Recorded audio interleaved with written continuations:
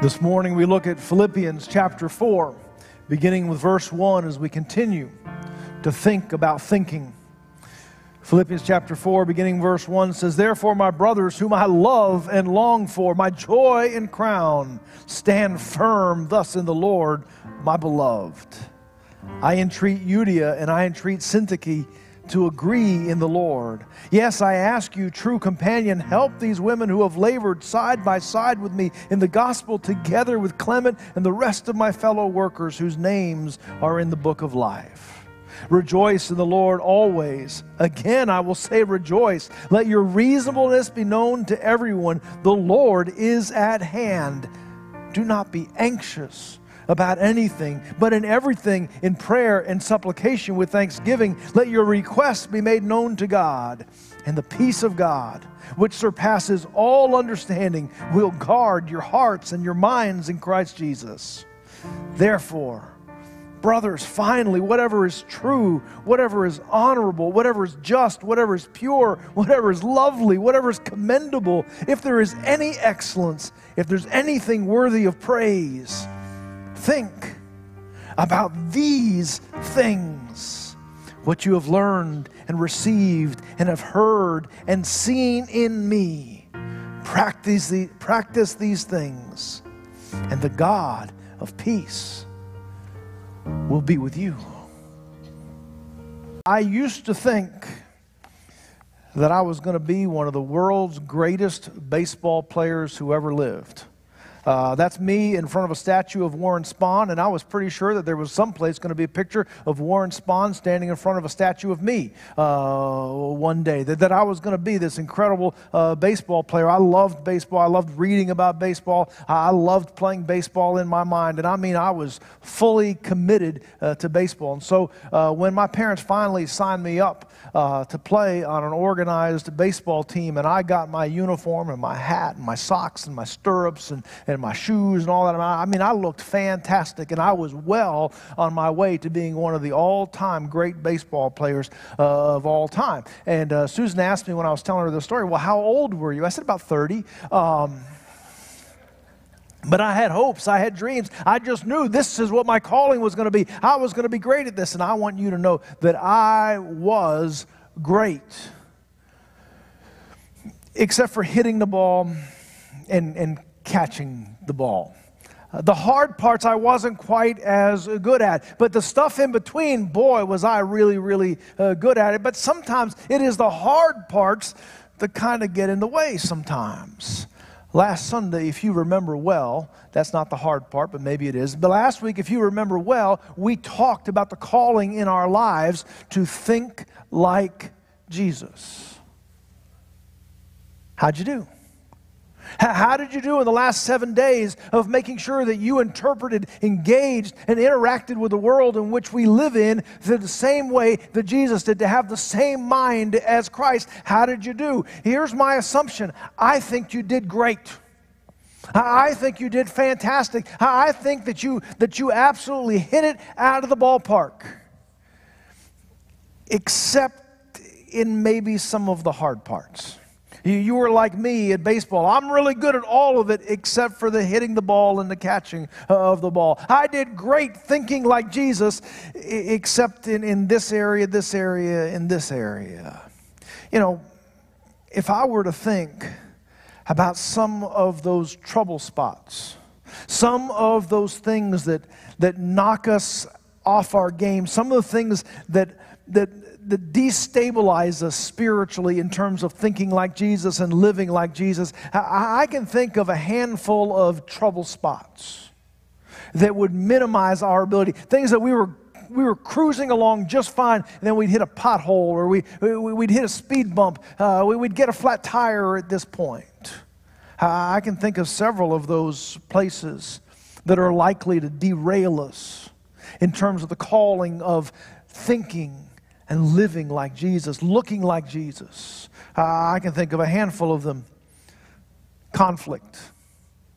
Isn't that true? That, I mean, you can be really going, and then boom, some kind of internal conflict, some kind of interpersonal conflict pops up, and boy, it gets a little bit more difficult.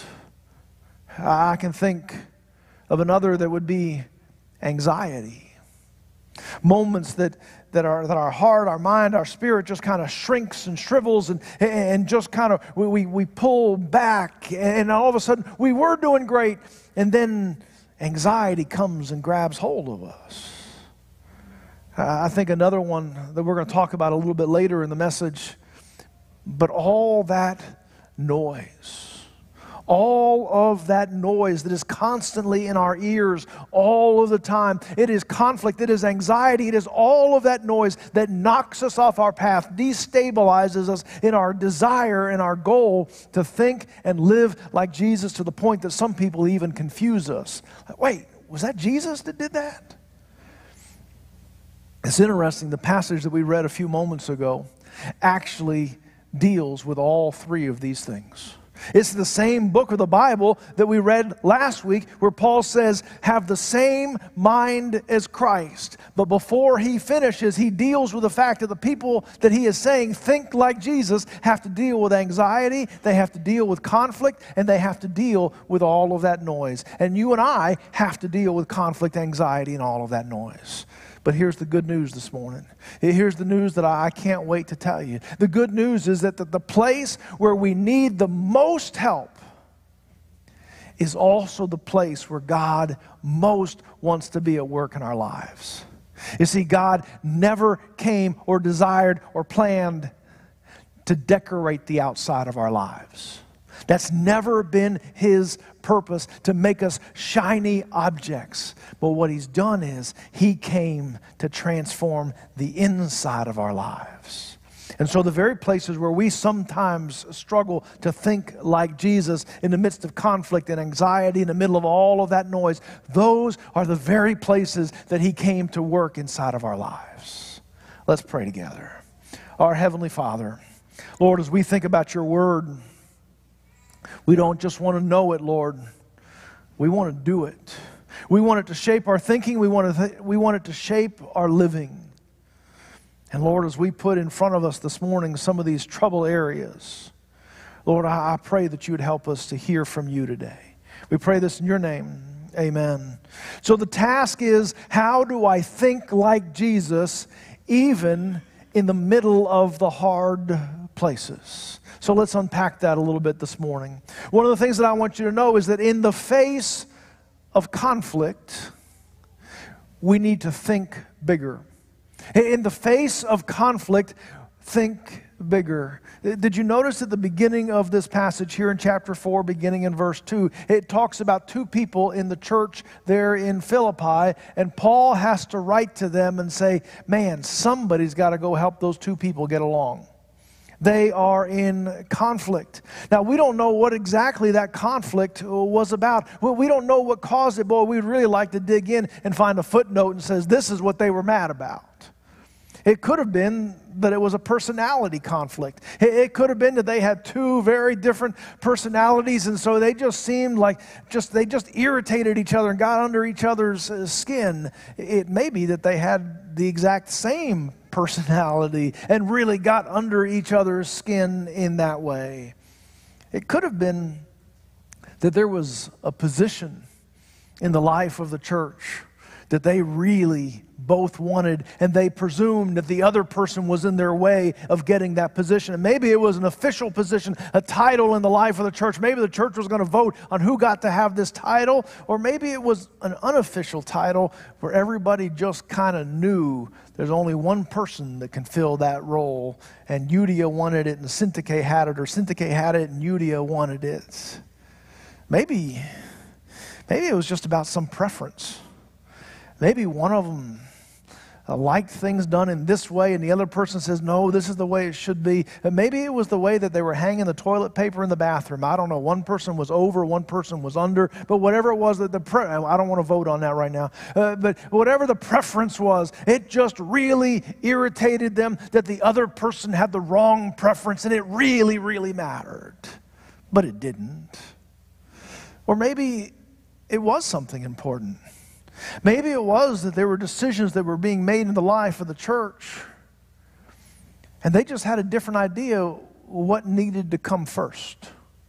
Well, what needed to be the first priority and what was the second priority? And so they weren't arguing about small stuff. They weren't arguing about something that was right or wrong. It was just lining up which of the good things needed to come first. I don't know.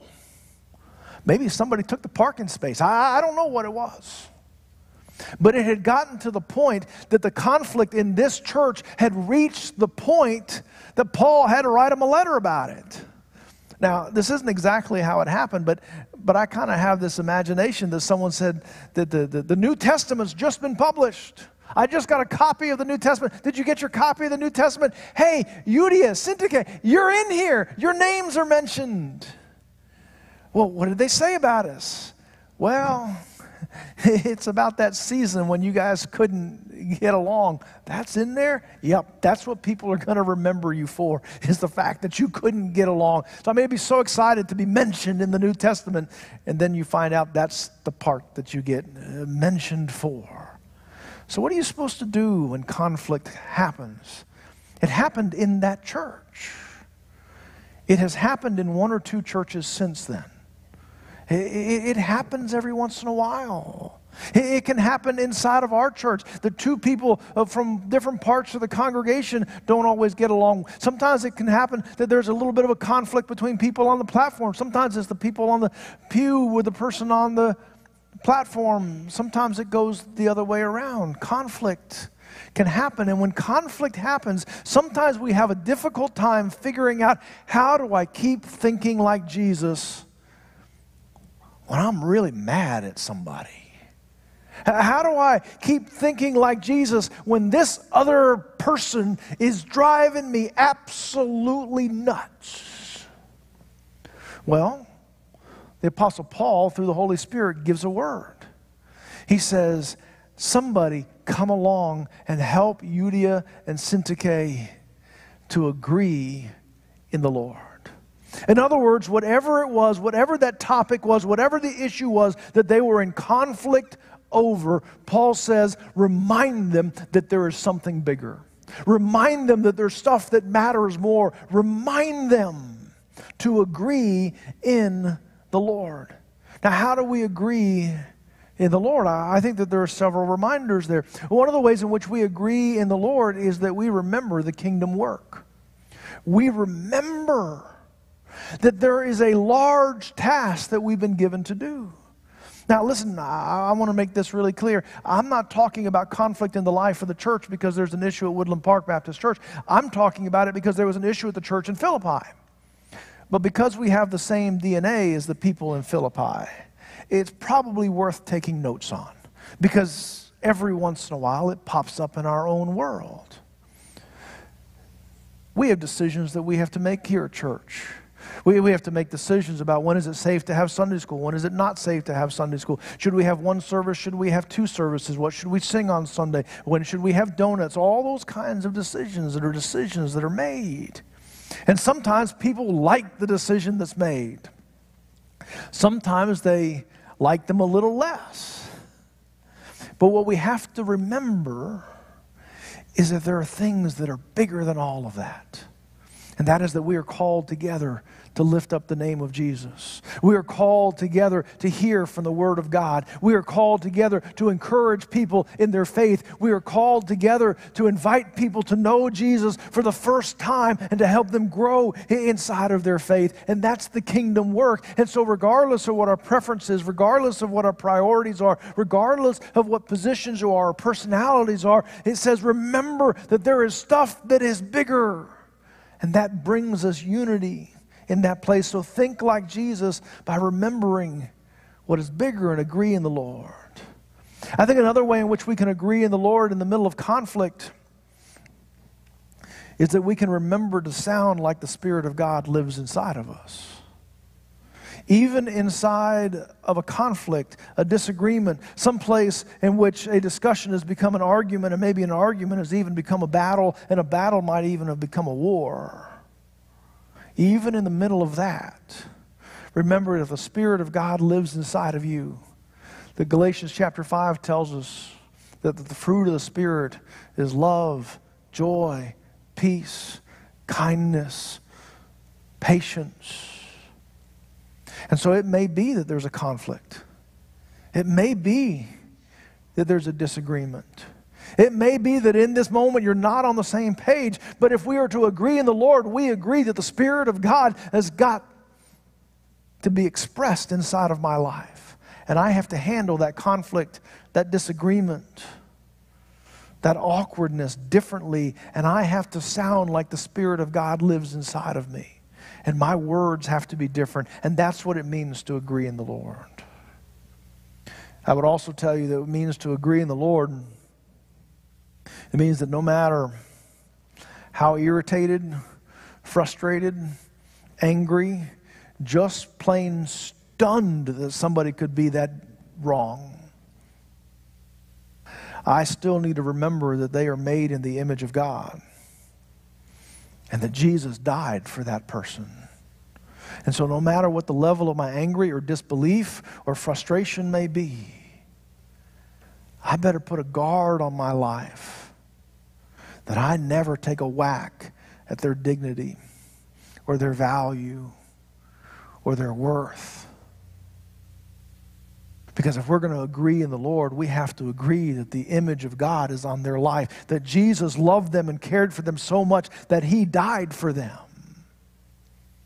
And so even in the middle of conflict that bumps us off our desire to think like Jesus, He tells us, you got to see something bigger. I know you disagree at this point, but there is a larger picture than that point of disagreement. It may be that every time you run into that person, you look at them and say, man, I can't believe they're still wrong on that topic. And they may still be. But boy, the way we treat them, the words that come out of our mouth, and our gathering together for mission have to be bigger than any conflict that we ever face. Is that true? Now, I hate to be in conflict with you about that, but that's true, right? It is. I'll also tell you that this passage takes us not just to conflict, it also takes us to anxiety. In fact, it tells us that in the face of anxiety, we have to think higher. Here it is in verse 6, it says, do not be anxious about. Did you see where it's going here? It says, do not be anxious about anything. I mean, that's really throwing a blanket statement over your entire life, isn't it? But that's maybe one of the biggest challenges that we face in a world that is just full of anxiety today. But the Word of God says, do not be anxious about anything. And I think that that's a real struggle for us today, because I think that anxiety is creeping further and further into our lives and spreading further and further across our culture. I can't say that I fully understand the reasons why anxiety is more rampant than it's ever been. And I'm not an expert on anxiety, but I think sometimes when I think of anxiety, it's one of those moments, it's one of those seasons, it's one of those times when the weight of our life, the weight of our obligations, the weight of a particular moment, a duty, a task, just feels as though it's just too much on top of us that we can hardly breathe and we can hardly keep going. It is as though you are standing up inside of a tent and somebody kicked the poles out, and the whole weight of that tent is on you, because you're now the tallest thing inside of that tent, and you can feel that weight that's tugging. And for the first moment, you might kind of chuckle and say, boy, that's kind of strange that the whole tent fell down. But then the weight on that you start to feel it, and then your neck starts to bow a little bit, because you know what, I've been holding this tent up for a little bit longer, and then you start to begin to wonder whether you can breathe inside of that tent, and if there's any hope, and are you going to get out of this tent or not? But here's what the Word of God is telling us. He is reminding us that while it may feel like we're the tallest thing inside of that tent and we have to hold all of that up, that's not true. Because God is the highest, tallest thing inside of the tent that is your life. And as it walks through this passage of Scripture, he does not simply say, don't be anxious. But what he says is, he says, rejoice in the Lord always. See his presence. He says, the Lord is at hand. He is the one who is tall. He is the one who is high. He is the one who's going to hold that tent up. He says, don't be anxious about anything, but instead, in everything, by prayer and supplication, with thanksgiving, let your requests be made known to God. Listen, I'm not saying you're not going to feel that weight. But what we need to understand is that we are not obligated to carry all of that weight ourselves. In fact, God says when you feel that weight, then you need to pay attention to the presence of God in praise and thanksgiving and worship and in prayer and supplications and requests and say, God, this is heavy. I need you to lift this off of me. The amazing thing is that God says in verse 7 that if we will do that, instead of owning that weight and saying, all of this is on me, that we will lean into the pole, the tall, the highest that is God. He says in verse 7, the peace of God that surpasses all understandings will guard your hearts and your mind in Christ Jesus. At the point of anxiety, at the weight of the overwhelming, it says that the peace of God will come and he will guard your hearts and your minds. That's the whole heart of this sermon series, is overcoming and recovering from spiritual and mental fatigue. How am I supposed to think? Well, when the weight hits us, we find the pole, we find the one who's taller than us, who will take that weight.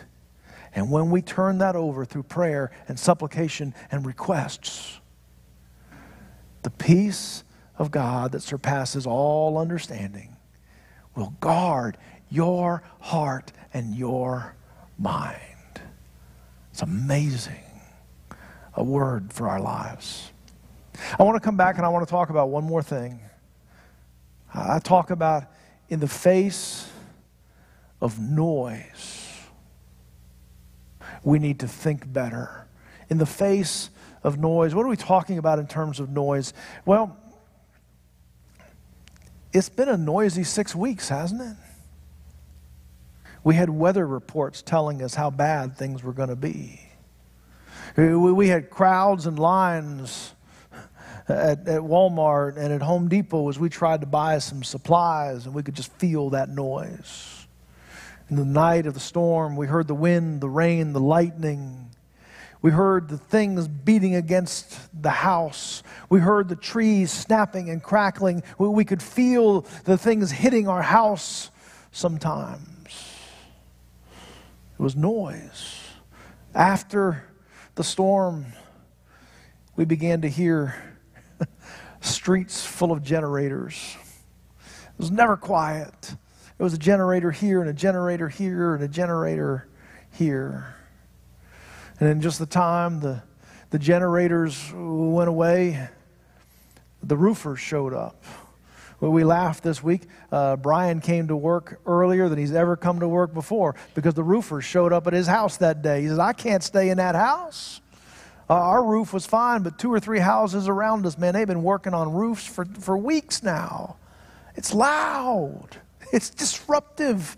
You can't think. You can't do anything because of the noise. Several years ago when I was in Eunice, we were installing a new sound system.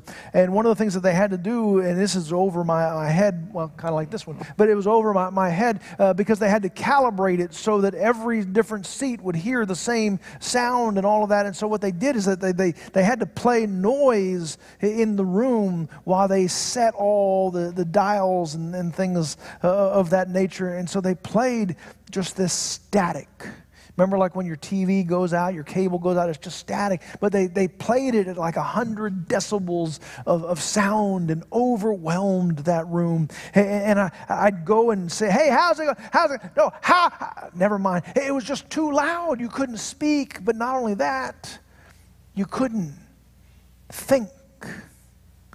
And it just became overwhelming and oppressive.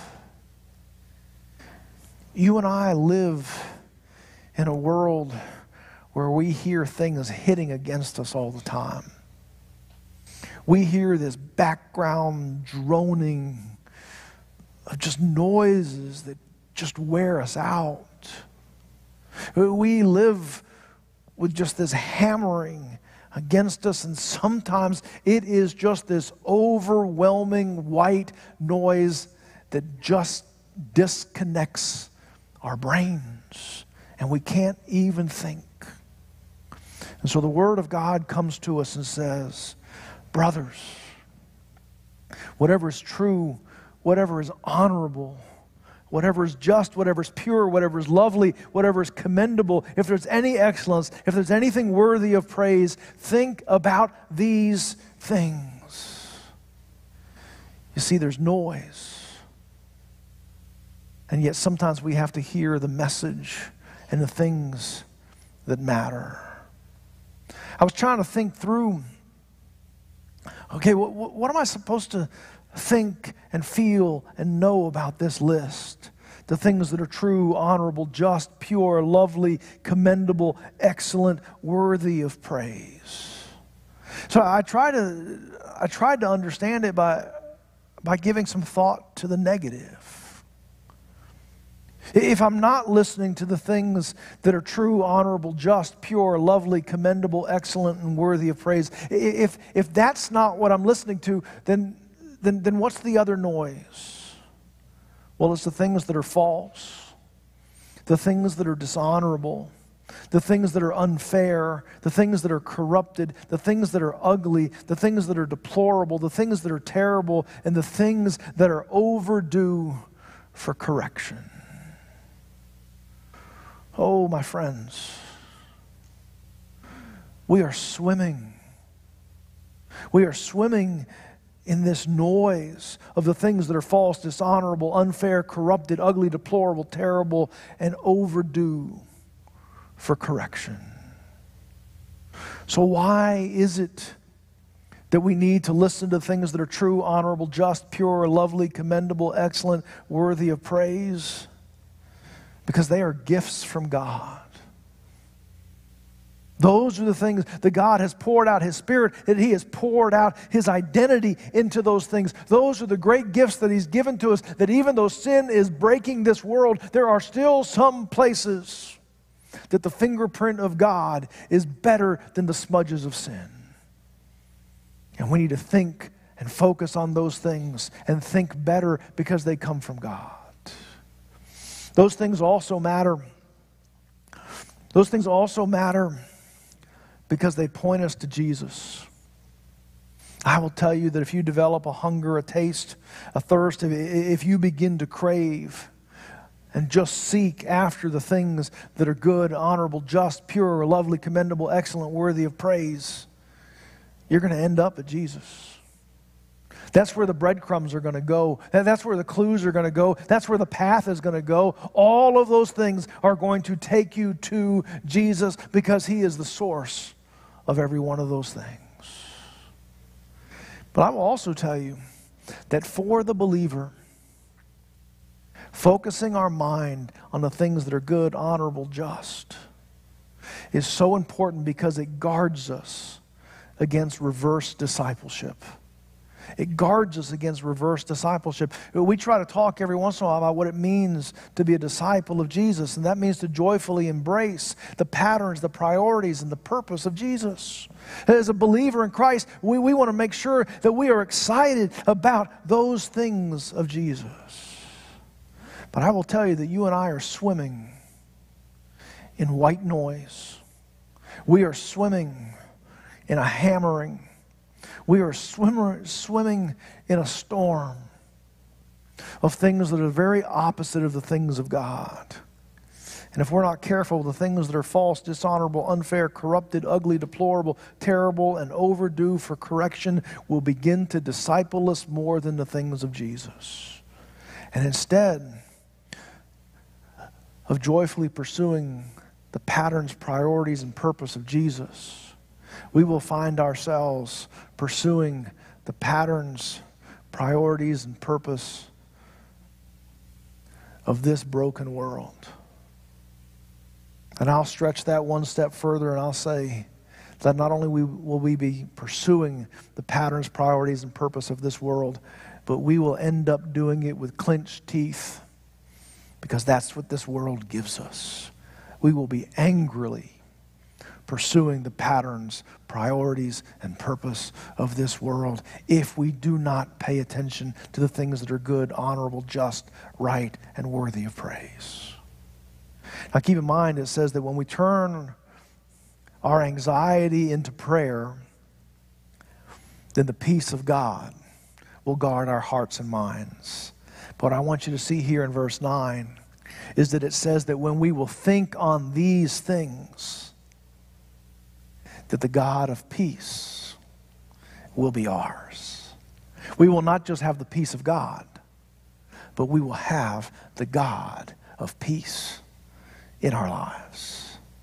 You and I need to think better, because the stuff that is out there, that is being fed into our hearts and minds, to be honest, is poisoning our soul.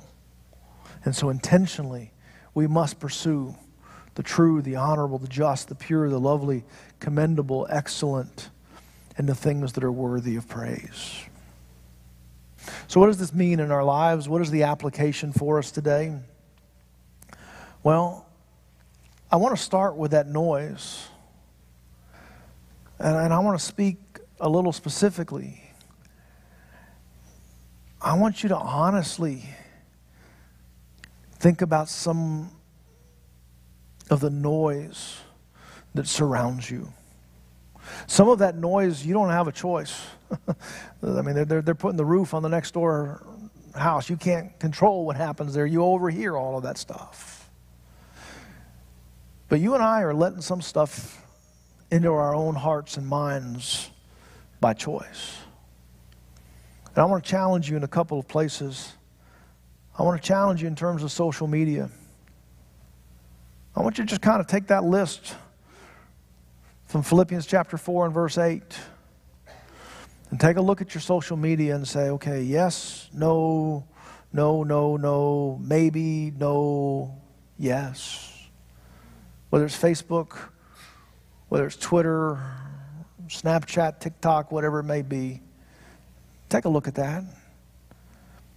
I'd also just tell you, take a look at your TV, what you're streaming, what's your appointment television. I would challenge you. I'd challenge you to be careful about the amount of cable news that you're consuming every evening. I will tell you that those channels on all different sections of the dial are designed to make you go to bed angry at the world. And for you to tune in tomorrow just to make sure that you haven't missed anything to be angry about. Man, it's not helping your soul. It's not even fixing America. It's just teaching us to be angry. And I would just hold it up against the words of Philippians chapter 4 and verse 8.